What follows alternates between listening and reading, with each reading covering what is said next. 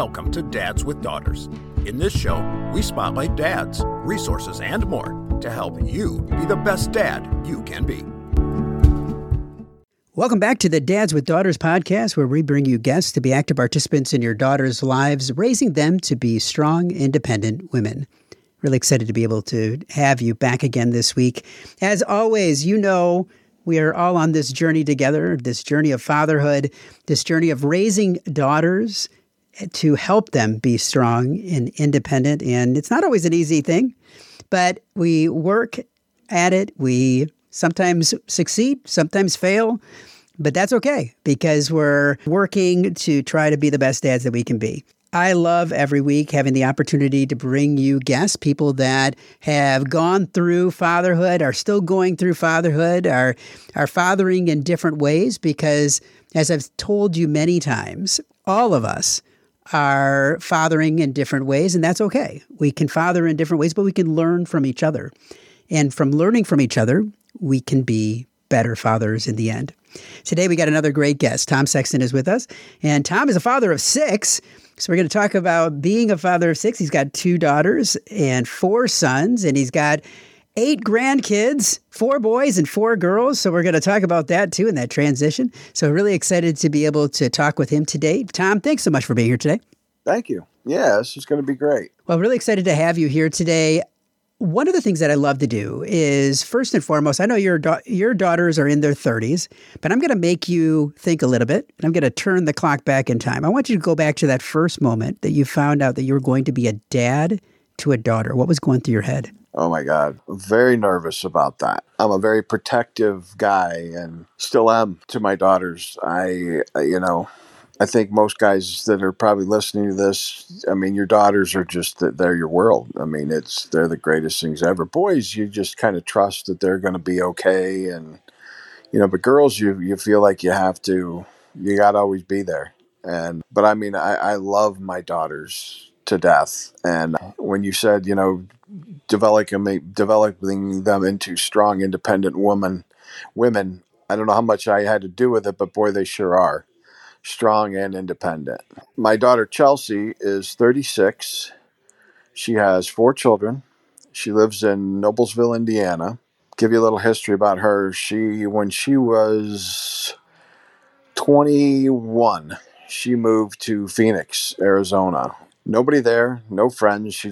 I did it when I was her age and that age, and she just thought, I'm going to try it. And she moved down there by herself. She worked in restaurants, very high-end restaurants, and she did very well. Immediately made a lot of friends. She's very social. She gets that from me. I make friends in elevators, but she did a phenomenal job down there. She finished her schooling, got her degree from Arizona State, put herself through Arizona State, and met her future husband there. And they moved back here about 8 years ago, back to Indiana, about 8 years ago. And she worked at a restaurant again down in Indianapolis. And once she started having kids, she thought, restaurant life is not for a mother. So she went back to school again, got her nursing degree. And now she is a full-time nurse in Noblesville, Indiana. Her husband's a school teacher. So proud of them. I'm very proud of her. She went through that schooling while having children and raising kids and still working at the restaurant. And I would love to be half as strong as she is. She's just an amazing woman. And I'm so proud of her. She's phenomenal. And my daughter Lane lives here close to me for now, which I'm really not happy about. She is moving December 5th to Hollister, California with her husband, and she's got a job out there. His family's out there, so they're moving out there so he can go to work at Google, and she will be working at a bank in Hollister. And she's pregnant right now, and I have not missed the birth of any of my 8 grandchildren, so I'm really hoping that this is a planned birth so that I don't miss the 9th, because I will fly out there for it. But she's a very strong girl too. My first wife and I had all 3 of my older kids. My oldest son is 38, and then Chelsea's 36, and Lane is 35. And we got divorced in 1999. So the kids were, I think my son was 15 and my youngest daughter was 11 or 12 when we got divorced. That was a really tough period for my daughters. I didn't move out of town or anything. I was still in the same town, but it was difficult for them with me. I really didn't start dating right away. My ex-wife did. And it was tough. I didn't really have a house. I left my wife with the house, and I would have them over as much as I could, and I would take them out to dinner and stuff. But I think they feel like I wasn't there enough when they were, in that very formative age. And we have sat down. I've sat down individually with both of them and talked about that, what that was like. And I apologized for any part of failing them that I did. And they've forgiven me, and they're two of my favorite human beings. And I see them, as much as I FaceTime with my daughter in Noblesville literally every day and her kids. And I see my daughter here at least 3 times a week and see her kids. And so, they had a little bit of a rough go at the beginning, but they sure turned out great. Now, you just talked about the fact that you went through some rough times. Rough times with the divorce and having to find some healing. And not every man is willing to own up and be able to put himself out there and be vulnerable and ask for that forgiveness or ask for the things that will help that healing to take place. What did you have to do to be able to get to that healing point, to get yourself there, but also then to open up and be willing to be vulnerable to your daughters? I was very defensive at first and said, hey, I thought I did all these things. And I think the biggest thing for me was just to put aside what my thoughts were and really listen to them. And I took them out individually, at different points to sit down and really have a discussion about it and to not go at it in a defensive way, but to really listen to how they felt and, how did I fail them at that time? And it was hard to hear, to be honest with you, because they're right. I did. I failed them, especially my youngest daughter. She was really young. She was only 11 when we got divorced, and she had a tough go. And I may not have been there all that I should have been. And I really feel bad about that. And, she's forgiven me, and she said, those are the things that made me who I am, and, I'm happy with that. But it was very difficult to hear because, when you really listen and take it all in and take accountability for what your failings back then, it broke my heart at first. But, we've worked through it, we've talked through it, and we're in a really good place. I'm in a really good place with both my daughters right now. Now, as you look back at raising your daughters, I know that sometimes there's some fear that goes into raising daughters. Like you said earlier, with boys, you feel like you kind of know what to expect. And I've heard that before from other dads. But with girls, it's kind of a new experience and you have to learn as you go. What would you say was your biggest fear in raising daughters? I could never imagine my daughters dating because, obviously I'm a boy, you're a boy. We know where that goes. And that was difficult for me.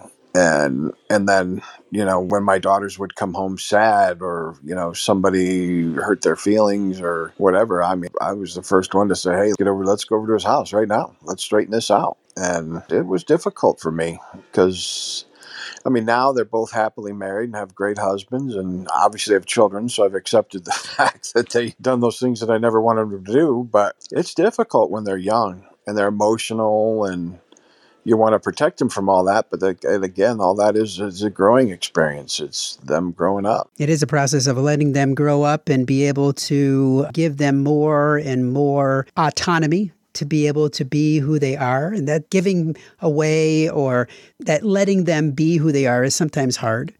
And I know that as my daughters have gotten older, that I've had to do that. And it's hard to be able to step back and let them make those mistakes as they go along and not be there to fix everything. And I'm sure you've had some of those experiences as well. Oh, no question. Oh, no, absolutely. Especially like when my daughter moved to Arizona by herself.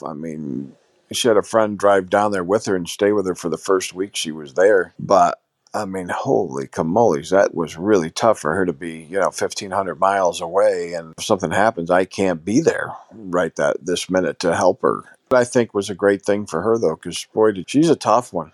She's a very strong girl, very independent, and she's a great mother. She's got 3 girls and a boy, and she does a phenomenal job as a mother. Her kids are amazing. Now, both of you girls, you said, have become very independent and very strong, independent women. What do you feel like you did right in helping them to find that path for themselves?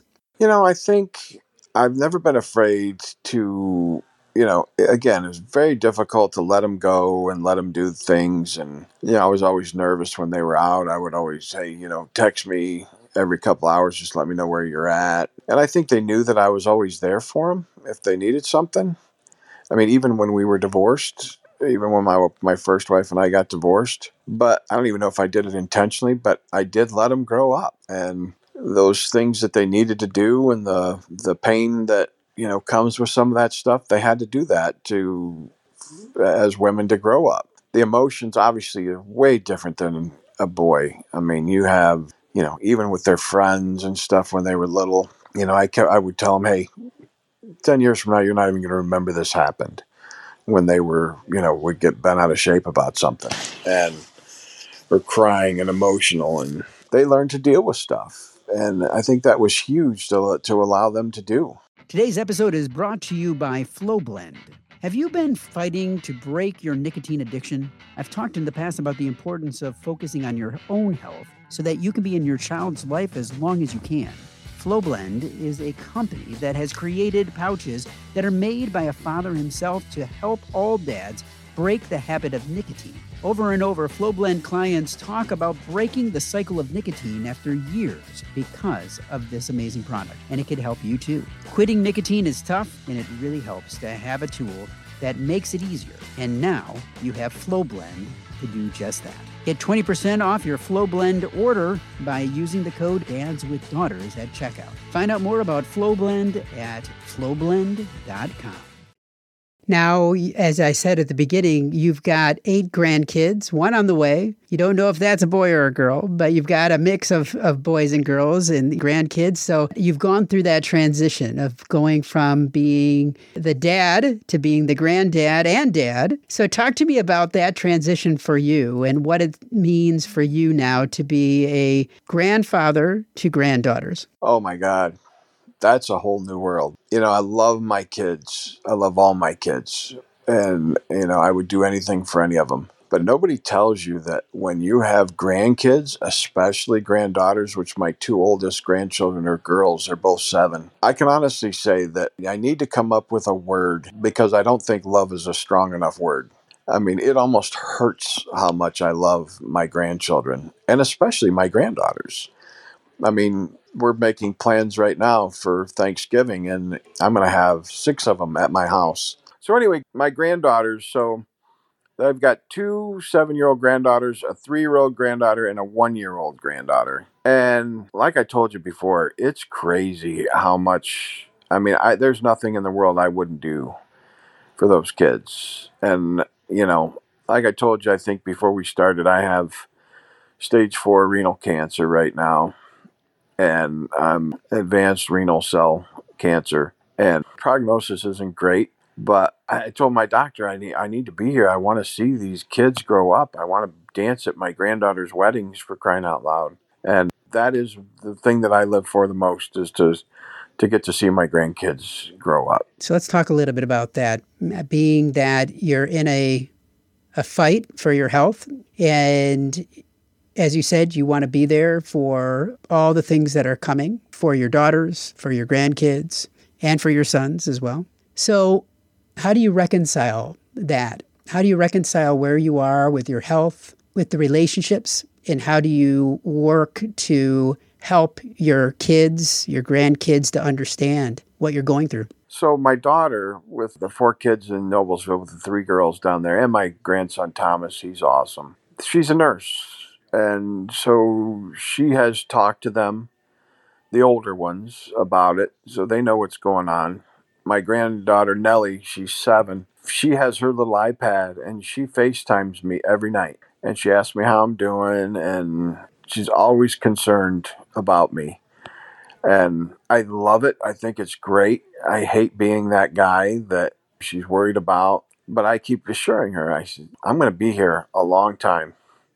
I'm never going to give up because I do want more than anything to watch those kids grow up. They're awesome. I mean, great athletes, great. I mean, my granddaughter Nellie, she's a cheerleader. She does gymnastics, and she's awesome at all of them. And then she's really smart. She gets good marks in school. And my granddaughter Mila, who's also 7, they just moved back from Chicago, so they only live about 20 minutes from me now, which is phenomenal. I get to see them a lot. And again, she's 7 as well. And same thing, very smart. And her mom is a nurse as well. My son's wife is a nurse. So they understand that grandpa's got some stuff going on. I don't know they accept the depth of it, but they know that I'm sick. And they know when they see me that I might not have the same energy that I used to. But I'm going to do my darndest to be here for them as they grow up, because that's the thing that I love most in my life is my kids and my grandkids. And God, I got to be here for that. Well, I appreciate you sharing that, because I know it can't be easy. It can't be easy to not only fight for that, for your health, but fight for your family and fight for you to be able to be with your family for the future. And it's probably not easy to talk about too, but I appreciate you sharing that. Yeah, I know this is the daddy-daughter thing, but I have a 22-year-old son who's severely autistic. And he's my buddy. I mean, him and I do a lot of stuff together. I mean, I take him out to the store 3 or 4 nights a week, and I can't imagine leaving my wife and having her to have to endure that all by herself. So it's going to be something, but just got to get through all this treatment. I did radiation, chemotherapy, and an infusion of immunotherapy in the last 2 days. So I apologize if I'm a little wiped out, but it's okay. It's a means to an end. So what would you say to other dads that are fighting their own health battles right now as you look forward in trying to do what you can for your family? What would you say to them if they're in a battle for themselves? I don't like stopping.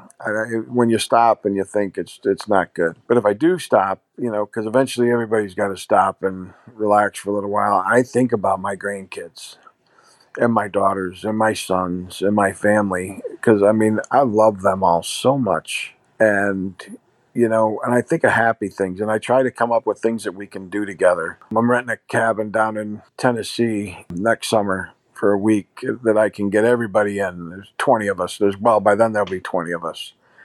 And so I rented this big house down there on the mountains, and I just want to make memories with them. I mean, it's entirely possible that this isn't going to work out good. In fact, it's more than likely it's not going to work out good, but I want to have them have as many memories of me as they can, and good memories, all good memories.